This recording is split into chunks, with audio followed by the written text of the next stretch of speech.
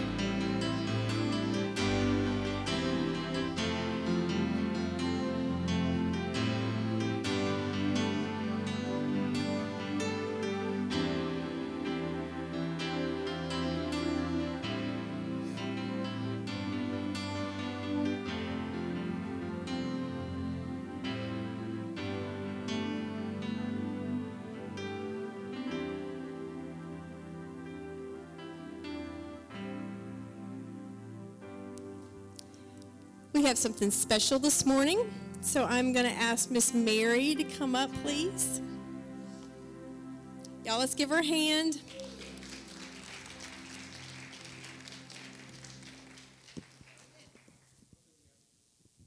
Thank you. Oh, good morning. I want to start off by just saying, praise the Lord. The other day, my caregiver was looking at what I was getting ready to share with you guys. And she goes, why do you always start everything with praise the Lord? And I'm like, well, isn't that how we should start everything? Every morning, every thought, anything with praise the Lord. Because, I mean, just as we were singing, I mean, he is just so worthy of it all. You know, I mean, I just can't imagine not starting with the praise the Lord. So can we just do that right now? Say it with me. Praise the Lord. Amen. Well, for those of you who don't know, on the morning of December 14th, I woke up feeling very short of breath. A couple of days earlier, I had woke up not feeling well and called my doctor, and the doctor said, go on to the ER. So a couple of days earlier, I went to the ER, and they bumped up my oxygen to My normal is 2 liters, just to give you a frame of reference. They bumped it up to 4 liters. And under that, I was able to keep my oxygen level at a pretty good thing. And so they said, well, I think you'll be able to manage this at home. So I go home. But that was a couple of days later. I woke up not feeling good at all. So I called the pulmonologist again. And the nurse said, what's your oxygen running right now? I hadn't checked, but I have this little pulse oximeter, you know, the little thing you put on your finger and check. I go, oh, man, 70%. Now, for those of you who don't know, 70 is really getting into a danger zone.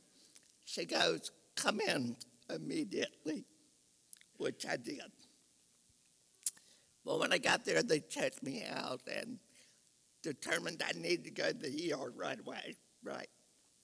And she walked me over to the ER, and I'm thinking, just based on my past experiences, they're going to put me on a ventilator.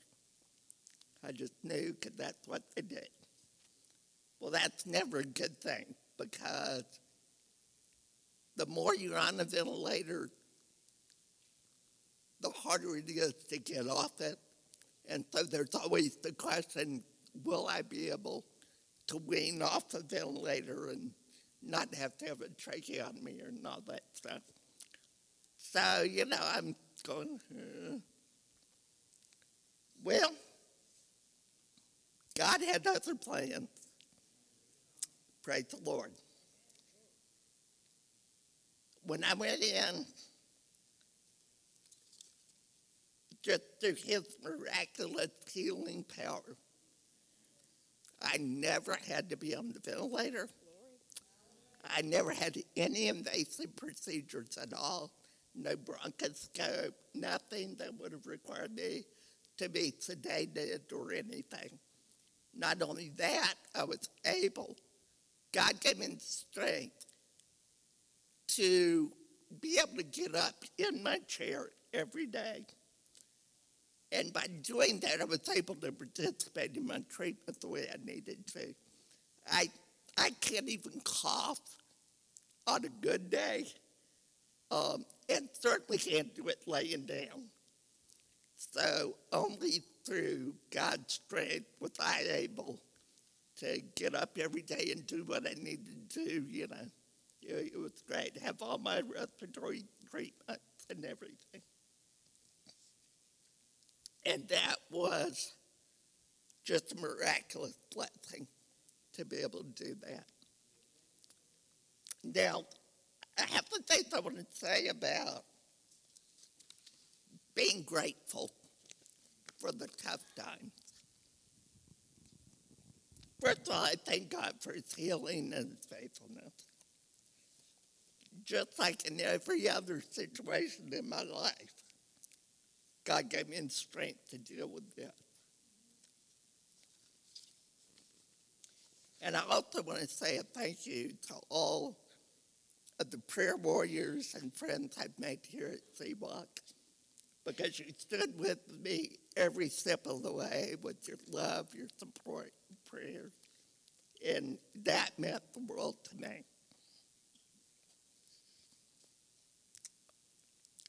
I have some observations I want to make about the challenges and battles that we face in life. I know that a lot of us here found 2022 to be a really difficult year. So many people have faced losses, family crises, financial difficulties. Some of us just with an overwhelming sense of inadequacy or depression. It was a tough year for all of us, I think. And I really think the state seemed to make it its special mission to hit this family of believers. But in that, I want you to be encouraged because there are distinct blessings that come when we face challenges. The first is that it's an opportunity to prove beyond any shadow of doubt the goodness and faithfulness that God will work all things to our benefit and His glory. We see it every time we face a battle. We may not see it in that moment, and we may not understand the purpose for what we're going through, but we can trust God's plan. We can trust His timing and be assured that there is a purpose in what we're going through. And we can know beyond any shadow of a doubt that the result of these particular battles that we're just going through is for our greater good and will reveal Christ in new and exciting ways. Second, challenges can give us great opportunities to exhibit the effect of a life dedicated to Christ. And that in seeing that, other people will realize the difference that God will make in their own lives. We cannot minimize that. That is such a huge thing.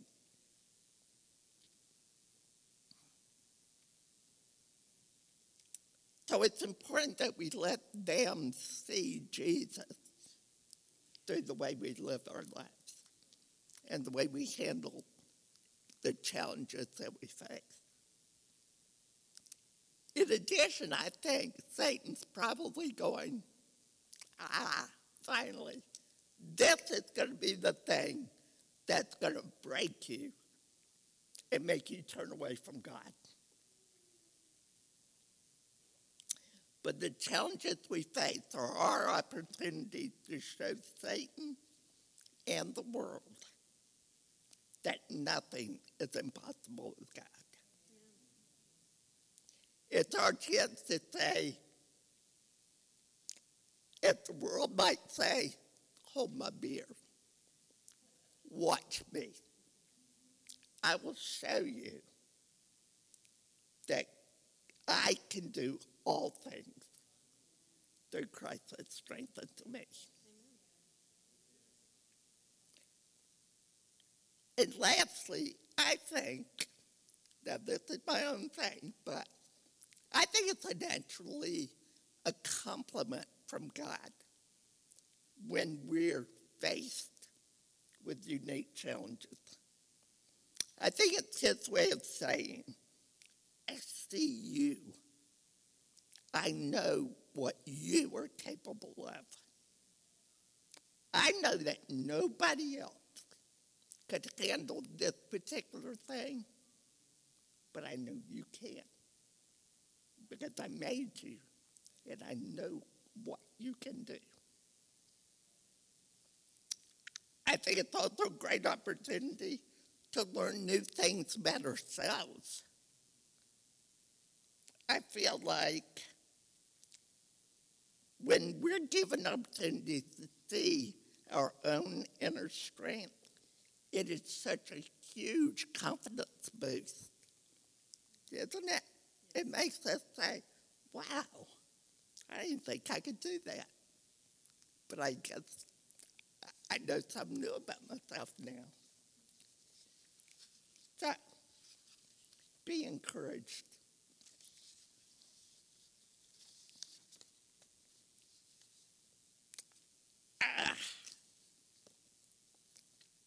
Be encouraged and know that God is working out all your troubles.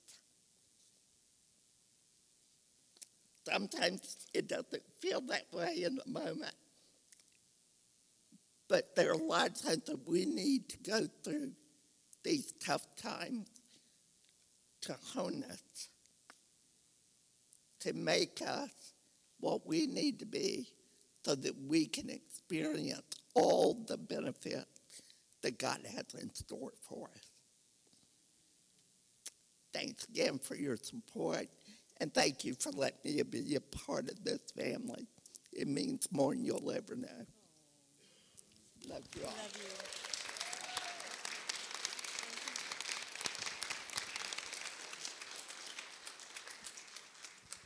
I only heard 3 words of it, but I loved every second of it. Let's hear from Miss Mary.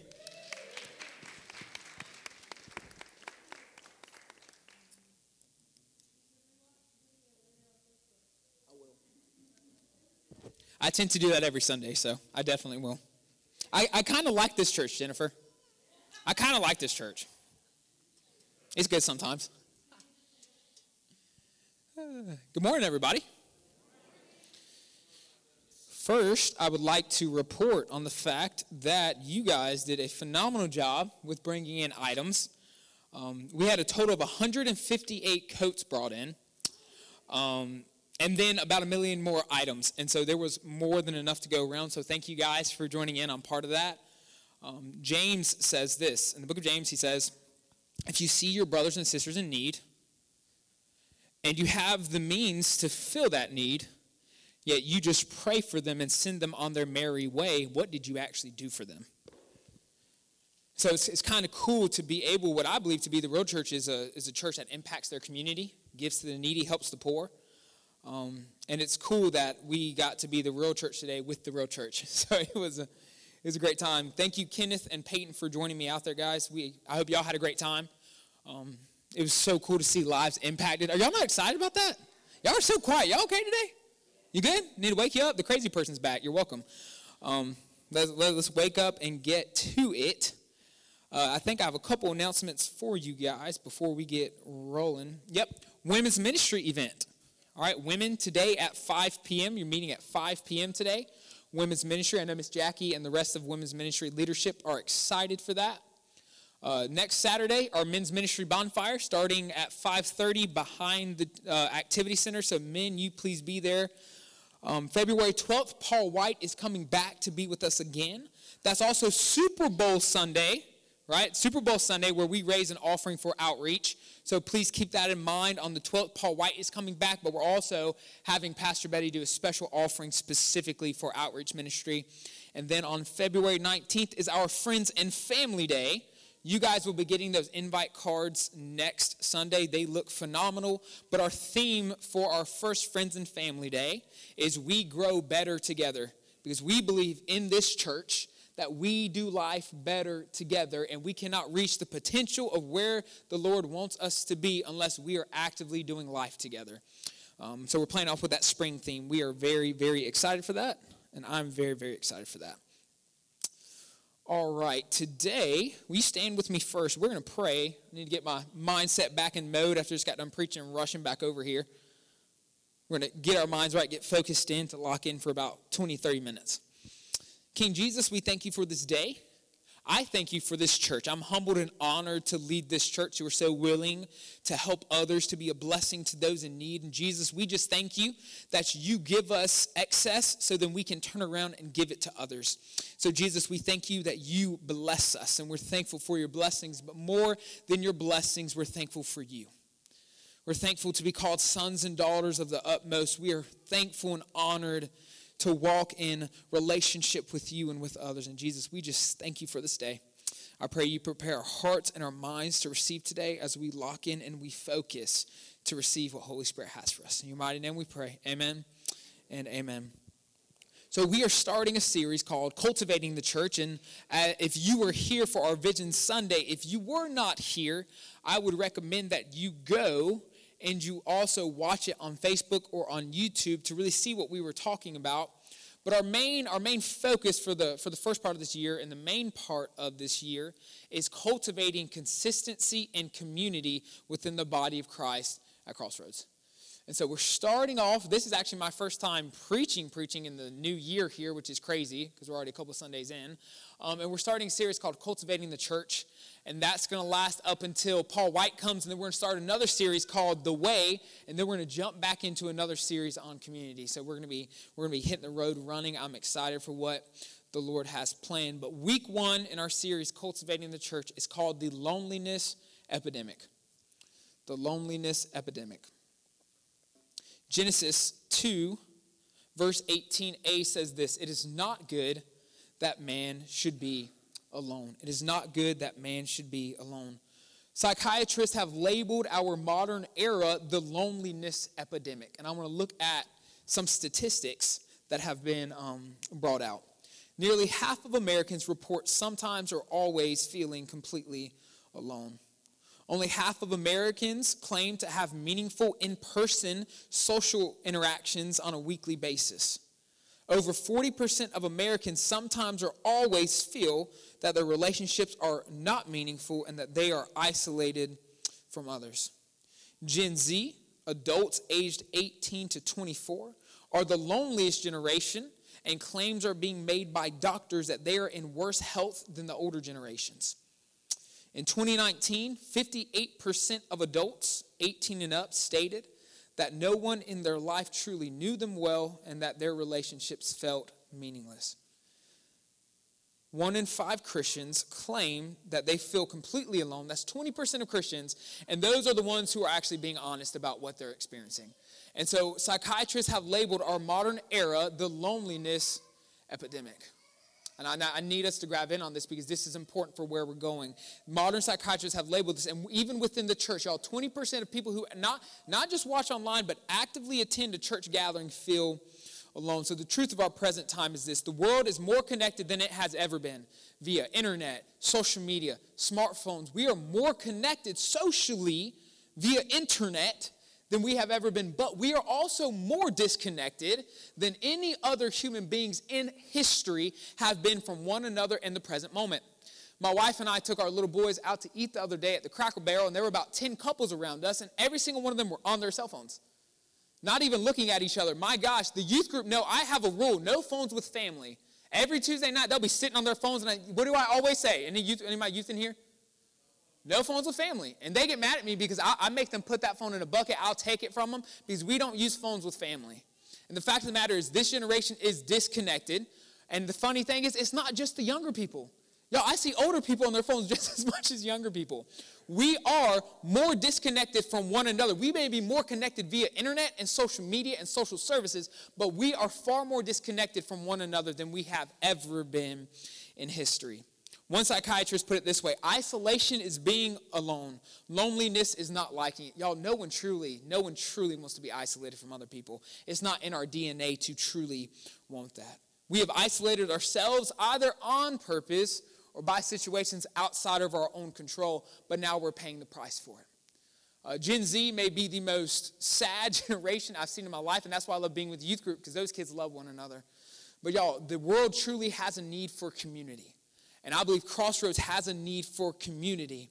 And I don't want us to find ourselves being in that place feeling truly alone and unknown. Because just as it is horrible to be alone, it's just as bad to feel like you're not known by anybody around you. Once again, Genesis 2:18a, it is not good that man should be alone. Shortly, I'm going to look at some dangers of isolation for us as believers, because I'm talking to Christians in this. Number 1 is you become highly vulnerable to attacks. You become highly vulnerable to attacks. 1 Peter 5:8-9 says this: "Be sober-minded, be watchful. Your adversary, the devil, prowls around like a roaring lion, seeking someone to devour." Now, I want to talk about why did Peter use this example of a lion.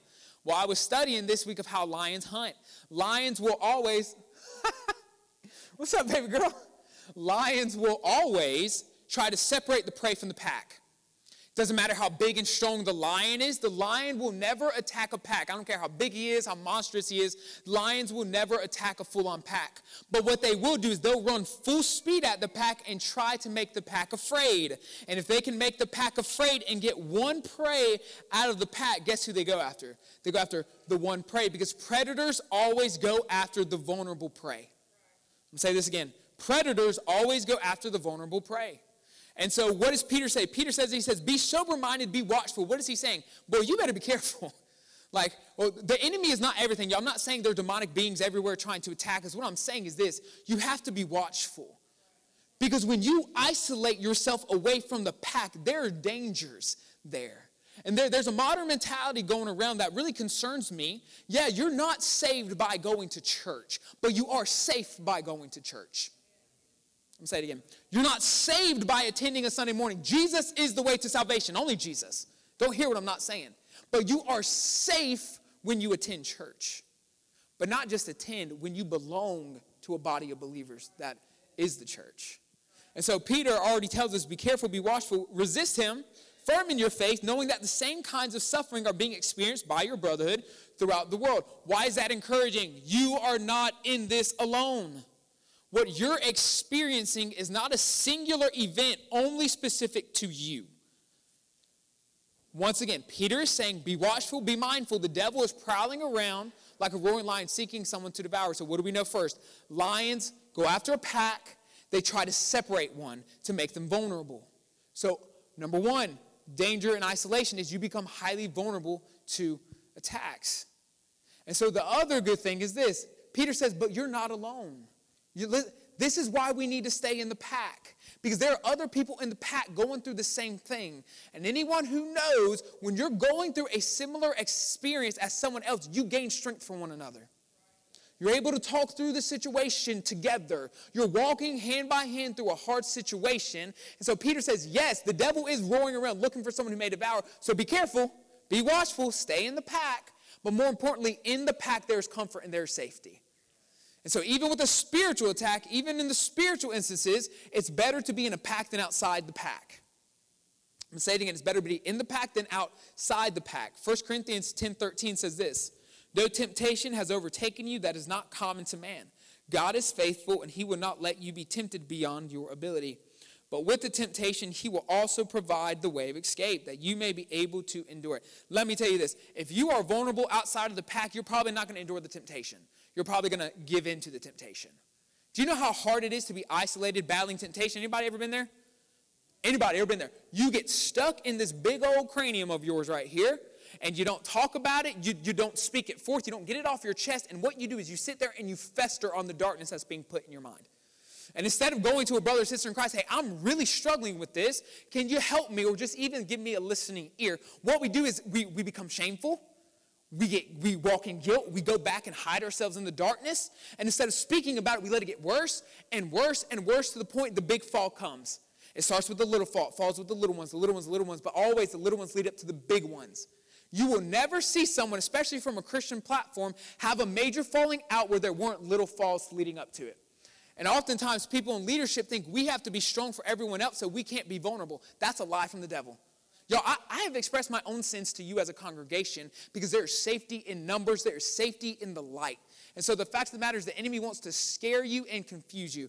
By scare you, what do I mean? He wants you to isolate yourself from people. He wants you to be afraid of what people are going to think of you. He wants you to be afraid of how people are going to respond to what you're going through. But he also wants to confuse you. He wants you to believe that what you're doing is fine. People don't need to know. It's okay to keep this hidden.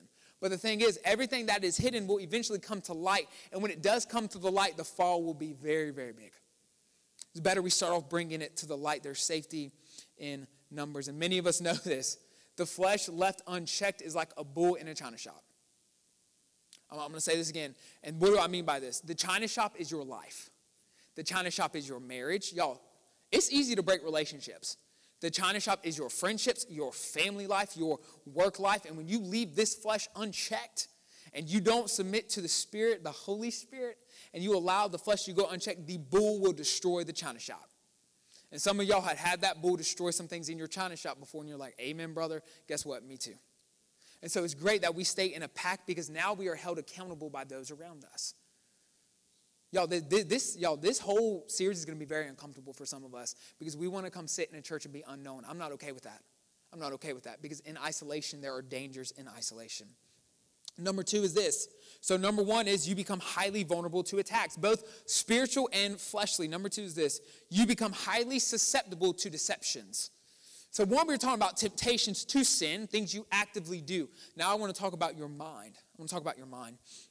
2 Corinthians 11:3 says this, "But I am afraid that as the serpent deceived Eve by his cunning, your thoughts will be led astray from a sincere and pure devotion to Christ." So first thing I want to say is, he says, "But I am afraid that as the serpent deceived Eve by his cunning."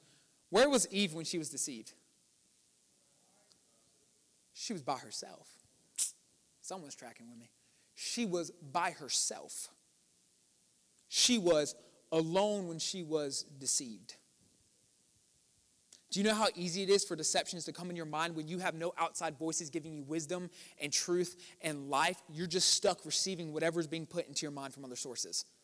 And so what happens for people like me who struggled with these things, y'all, I was such a good liar. I would lie to myself so well, I would believe the false reality of my lies. And some of you have been there because in isolation, you will tell yourself things that are not anywhere near the truth. Some of you probably believe people don't like you in this church because they don't talk to you. Or have you just not talked to them first? You may think people aren't welcoming here, but have you been welcoming? And so we start to make up these lies in our heads of people don't like me. No, I can't do this. I can't. But you never even verbalized what you were feeling or what you were going through. And now instead of actually getting someone to speak wisdom and truth into your life, no, that's not true. People love you. What are you talking about? You say, no, people don't like me. People don't like me. People don't like me. And you build up to the point that then you're unsocial in this church and you're antisocial and isolated within this body of Christ. Because now we're living in a false reality. Why? Because you isolated yourself. And just as Eve was isolated when she was deceived by the cunning serpent, you also are being deceived by the cunning serpents in your life. Because you're isolated. Because your mind becomes susceptible when you don't have other words of truth and wisdom being poured in from people. This is why a multi-generational church is so important. Young people need wisdom from the older generation. The older generation needs wisdom from the younger generation. And we pour in truth and life and wisdom to one another. So your mind becomes susceptible. But also Romans 8:6-7 says this. "For to set the mind on the flesh is death, but to set the mind on the spirit is life and peace. For the mind that is set on the flesh is hostile to God, but it does not submit to God's law. Indeed, it cannot." So even just our fleshly mind, I'm not talking about any type of outside demonic forces, because usually, y'all, it's not demonic forces that are your worst enemy. It's you. Usually you are your worst enemy. Your insecurities, your life experiences, your fears, your trauma, those are your worst enemies, not the enemy, the devil, because Scripture tells us that Jesus came to destroy the works of the devil. And when Jesus said it's finished upon the cross, he really meant it's finished. So we are really fighting a defeated foe instead of dealing with our own personal trauma and life experiences and insecurities and fears. And so now we understand that the flesh, the mind of the flesh, is going to lead you down every path the Holy Spirit would not. Well, if we know the Holy Spirit leads us in life and truth and grace and mercy and love and forgiveness and redemption, guess where your flesh is leading you? Everything the polar opposite of where the Spirit is trying to take you. So when you sit in that place isolated by yourself with that fleshly mind, because the fact of the matter is you're not just going to have a spiritual mind on your own. The church is many members, one body. If you disconnect yourself from the body, how are you going to be connected to the head, which is Jesus Christ? So when you disconnect yourself from the body, you actually don't have a direct connection to the head because it all happens within community. Because God is in himself community, 3 in 1. Father, Son, Holy Spirit, 3 in 1 community. So the fact of the matter is when we disassociate ourselves from the body of Christ, we're disassociating ourselves from the mind of the Spirit that keeps us whole and well. And so that's the fleshly mind. It'll lead us down paths we never wanted to go. So once again, there are dangers in isolation. So don't ever think you're just all fine and dandy by yourself, because that's not how this thing works. Number 1 is you become highly vulnerable to attacks. Number 2 is you become highly susceptible to deceptions. But since we talked about isolation, now I want to talk about there being safety in numbers. The church, safety in numbers, many body parts, one body. We as humans long to know others and to be known.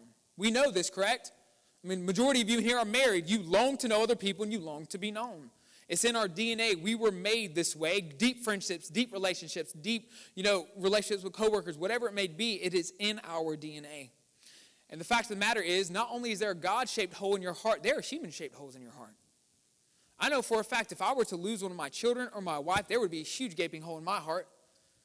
And the fact of the matter is, even friendships, your heart longs for friendships. Your heart longs to be known and to be known by others and to know others. It's in our DNA. And this is why This is why, especially younger generations who all their relationships are through texting and social media, and this is why now even the older generation, we are becoming more depressed and more filled with anxiety because we aren't living in the way we were made to live, within community.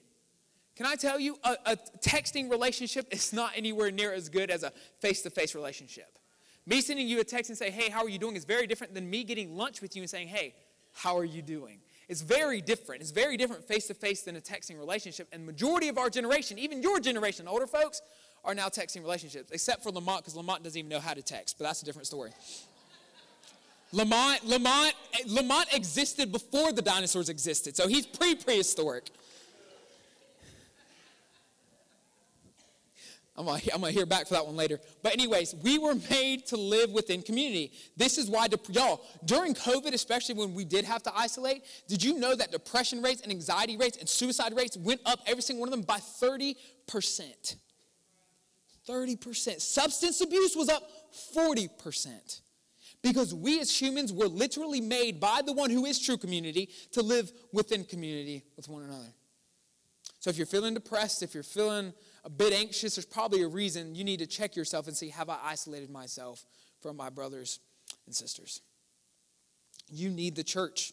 You need your brothers and sisters. That is a very unpopular opinion in the modern American church. We don't think we need one another. We really don't. We don't act like we need one another. We don't act like it's a necessity. We don't act like there's really any benefit, right? It's easier to roll out of bed and watch online sometimes, right? And we don't see the benefit, but I'm telling you today, even though it's not popular opinion, we need one another. Let's go to Ecclesiastes 4, Ecclesiastes chapter 4, verses 7 through 12. And this is advice from King Solomon, who is one of the wisest men to ever live. Now, I'm not going to call him the wisest man like some do, because the fact of the matter is this man had like 5,000 wives. How smart could he be? I can barely keep up with one. This man is wild. He is not wise. He is foolish. It's crazy. Wild man. But some things he said were very wise. Also, Jesus is the wisest man to ever live, so let's think through that a little bit. Anyways, so Solomon is one of the wisest men, definitely one of the wisest in the Old Testament. I believe Peter's probably more wise. Anyways, we're not going to get into that. That's another discussion. But here's some advice. And I believe he was giving this through the Holy Spirit, because the Holy Spirit's the one who was giving him, he said, the greatest wisdom of his day. So it's through Holy Spirit. So if it's wisdom through the Holy Spirit, that means that it is eternal, because the Holy Spirit is the eternal Spirit. And when the Holy Spirit speaks, it is for eternity. We tracking? We're good? Okay, so let's look at this. Starting in verse 7. Again, I saw vanity under the sun. One person has no other, either son or brother. That rhymes. I like that. Yet there is no end to all his toil. Yeah, that was not a part of the verse, so don't get confused. Like, wait, what? Is this Dr. Seuss translation? No. Yet there is no end to his toil, and his eyes are never satisfied with riches. So that he never asks, for whom am I toiling and depriving myself of pleasure? This also is vanity and unhappy business. So what is he first saying? A life lived only for the benefit of yourself is a worthless life. A life lived only for your own self, gaining your own wealth, gaining your own, and not providing for the future or a future generation or those around you, it's a worthless life. And this is coming from the richest man in the world on this planet, and he's saying it's worthless. There's no point. If you're not doing it for others, then why are you toiling so hard?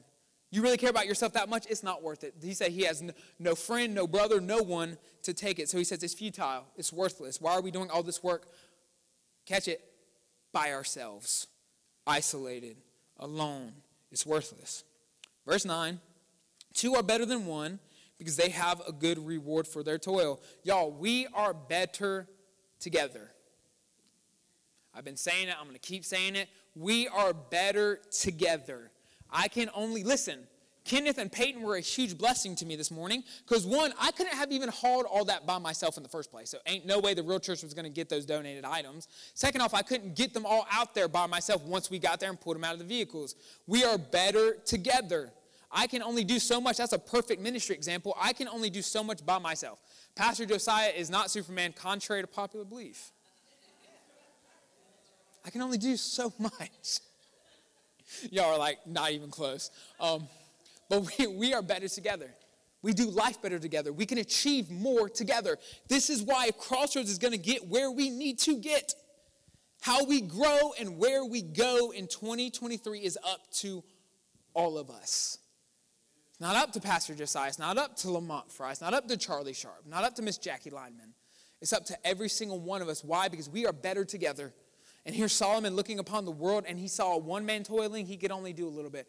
But when the other person, this is the thing. Yes, you'll double the work, but you'll also triple it because the person beside you will encourage you to go even harder.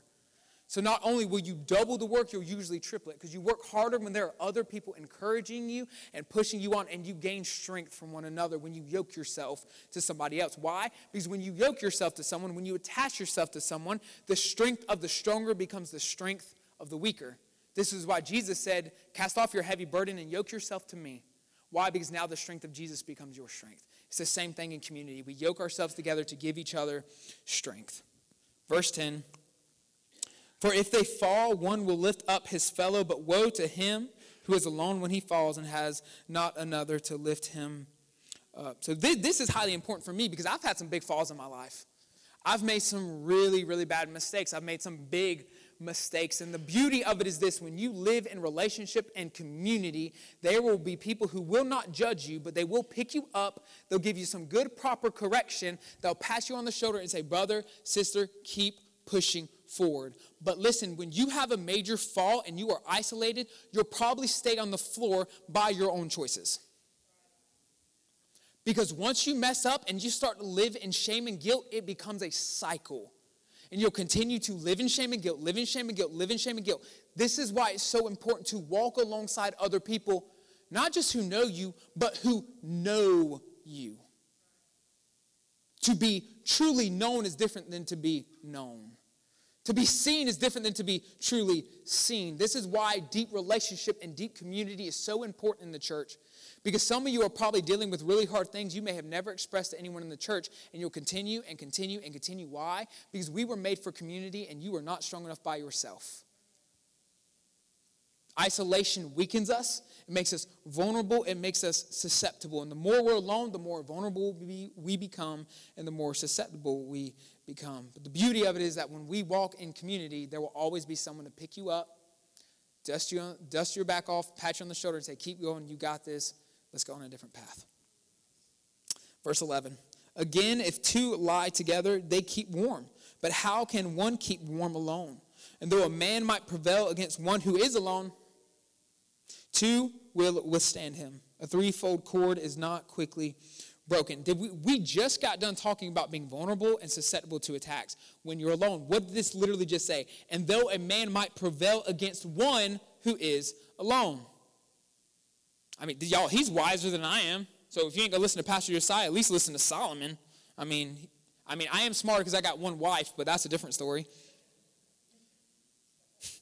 And though a man might prevail against one who is alone, two will withstand him. I'm going to promise y'all this. When you walk in community with other people, attacks that used to beat you down will no longer even faze you. This is speaking from someone who's dealt with many addictions in his life. Someone who tried to deal with them by himself and was stuck in cycles of freedom, slavery. But then when I brought it to the light, guess what I started walking in? The light. There's freedom. There's forgiveness in the light. And the light is all of us. We are the children of the true light, Jesus Christ. We no longer have to face these fights alone. We don't have to be vulnerable or susceptible. There is safety in numbers. We can fight with each other and for each other. I think that's something we've lost in the church. Because in the American church, we isolate ourselves to our small family units, and we come to church with our family units, and we leave with our family units. That's it. There's no families going out to lunch. There's no families spending time with one another. There's no families doing life together outside of the church building on a Sunday morning. And so the fact of the matter is we've lost that in the church. I'm here to fight with you and for you. With you as in I will walk your battles with you, but I also fight for you if I see you doing something stupid that you won't admit. I'll probably call you out on it and say, hey, let's fight this thing together. I will fight for you even when you won't fight for you. A great example of that is Abishai in the Old Testament. Abishai is with King David when King David's looking over King Saul, and they're in the tent there. And Abishai is one of the only people that's like, straight up, I will go with you, King David. I will die with you, King David. And they go into the tent, and there's King Saul laying on the ground, and Abishai's, let's end this thing. He wants to pick up a spear and stab him. Y'all, some of us need friends like that. I mean, let's change that. Please don't be killing people, and please don't be going around. Listen, if I see you on CNN, my pastor told me, I ain't getting no CNN interviews up in here now, all right? What do I mean by that? When you are fighting a spiritual fight, not everything's spiritual. Some things are fleshly. Some things you just have to simply put up boundaries in your life to keep you away from certain things. And you can have people keep you accountable with those boundaries. But sometimes you're going to be going through stuff that truly is from another source. It truly is a spiritual fight. And the fact of the matter is you got to have friends being willing and ready to go in with you to battle at any point. Does it make sense? Y'all gonna be leaving here thinking Pastor Yesaiah's a crazy person from that. But we got to flip it, right? It's a metaphor. It's an allegory. I'm not actually talking anyways. Moving on. We can fight with and for one another. Let's look at a Jesus example. So let's look at the loneliness epidemic in the time of Jesus. And so one thing about Jesus is that Jesus would break bread with anyone. I mean, anyone who invited Jesus to go out to eat, guess what Jesus would say? Yeah, absolutely. Of course I will. The loneliest people in Jesus' day and age, because Jesus lived in a very religious society. Judaism is all-encompassing of life. And so when someone was labeled a sinner, first off, that meant they were not allowed to go to the synagogue. So what does that mean? They were pretty much disassociated from every area of life, because synagogue was where you built your connections. It was where you did a lot of your work. It was where you sold a lot of your stuff. That is where life happened, was in the synagogue, and your relationships flowed out of the synagogue. And so if you were a sinner in the day of Jesus, that means you did not belong in the synagogue. You were not welcome in the synagogue. If you try to enter, the Pharisees would probably be like, get out of here. You're sinful. You don't belong here.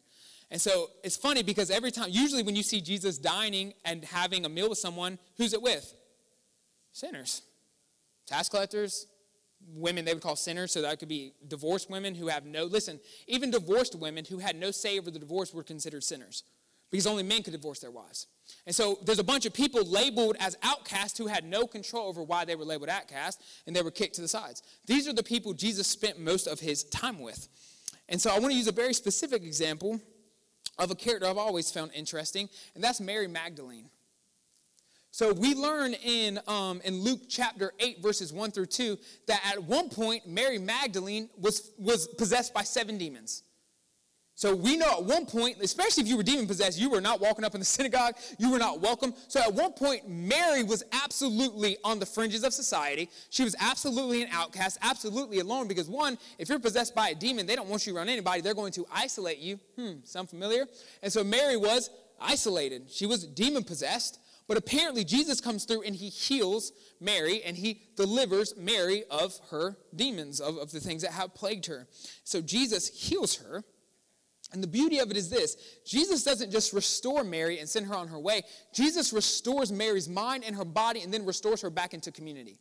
Because when Jesus would tell someone to follow me, it wasn't just a call to follow Jesus. It was a call to live within community. The disciples did everything together. Yes, we know of the 12 disciples, the closest ones, but we also know there were 120 people in the upper room at Pentecost. So not only were there just the 12, there were also 108 other people who were following Jesus. Y'all, that's about the size of this church. And so the beauty of it is this: Jesus restores Mary in her mind, in her body, in her soul, and then he restores her into community.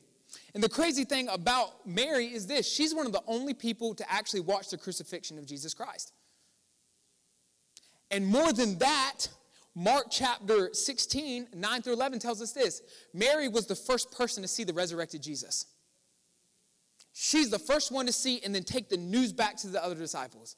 So why is this beautiful? Because Jesus restored Mary and gave her community to belong and to be known. She went from demon-possessed on the margins of society, completely alone, to restored and thriving in community. When Jesus called someone to follow him, it was not only a call to be with him, but also a call to live within community. Because those who followed Jesus, when they followed Jesus, then they found their true friends and their true family. This is why when Jesus' family, his biological family, comes up and is like, Jesus, you're crazy, come home. And Jesus looks around and he says, no, these are my true brothers. These are my true mother. This is my true father. These are my true siblings over here. Because the faith interconnects us deeper than any blood bond ever could. And so Jesus redeems and restores all things. Amen. Jesus redeems and restores all things. Amen. He reconciled everything back to the Father. And Christian community is one of the ways he restores us on this earth. Because many of us are dealing with things that could probably go away if we would then interlink and interconnect ourselves within community. Because you can be known there and you can belong there. And my hope is that you never feel alone at Crossroads. And so what we've done over the past year is we started implementing different systems, and the goal this year is to have community with the whole body of the church, knowing one another, doing life with one another, within community, small groups and special events, and then within community, our different ministries and serving teams. We want to build 3 levels of community here to the point that everyone who walks in this building belongs and feels known. You can know and be known here. And I want you to know we have your back. There's safety in numbers. You don't have to go through life alone. And please, I beg you, never separate yourself from the pack on purpose. Please, never separate yourself from the pack on purpose. Because when you do that, there's a big old target on you saying, hey, come at me, bro. And I promise you don't want that when you're by yourself. Because while one by themselves may be overwhelmed and overthrown, 2 never will be. Will you please stand with me? Let's prepare to partake of communion. You can be known here. You belong here.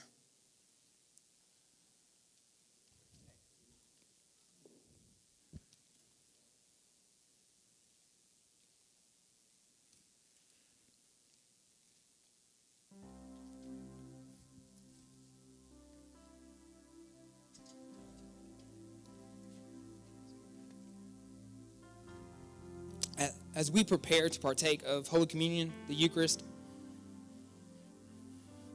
man, just go ahead and start focusing on Jesus. He's the one that matters anyways. He's the example we follow. He's the one who's restored us and redeemed us.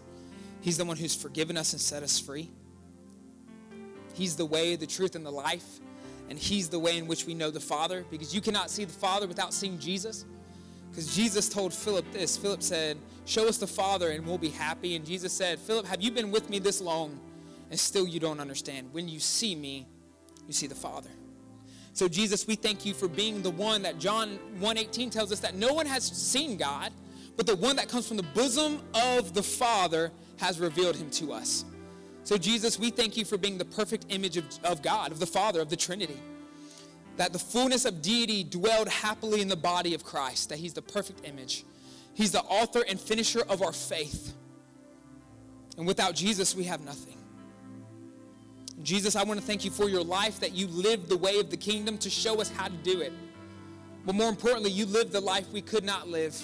The perfect, blameless life that you walked through the wilderness and the darkness and the valleys and the temptations, but yet without sin. That you died upon the cross, absorbing the sins of the world into your body, taking everything we could not into yourself and dying. And with you, sin died. With you, death died. Because when you rose victorious 3 days later, sin and death had no more hold on you. Because if you would have stayed in the grave, sin and death would have won. But no, you did not stay there. You rose again, that we may have fullness of life and eternal life in you. Thank you, Jesus. We thank you, Jesus. Section on my right, you may come grab your communion elements.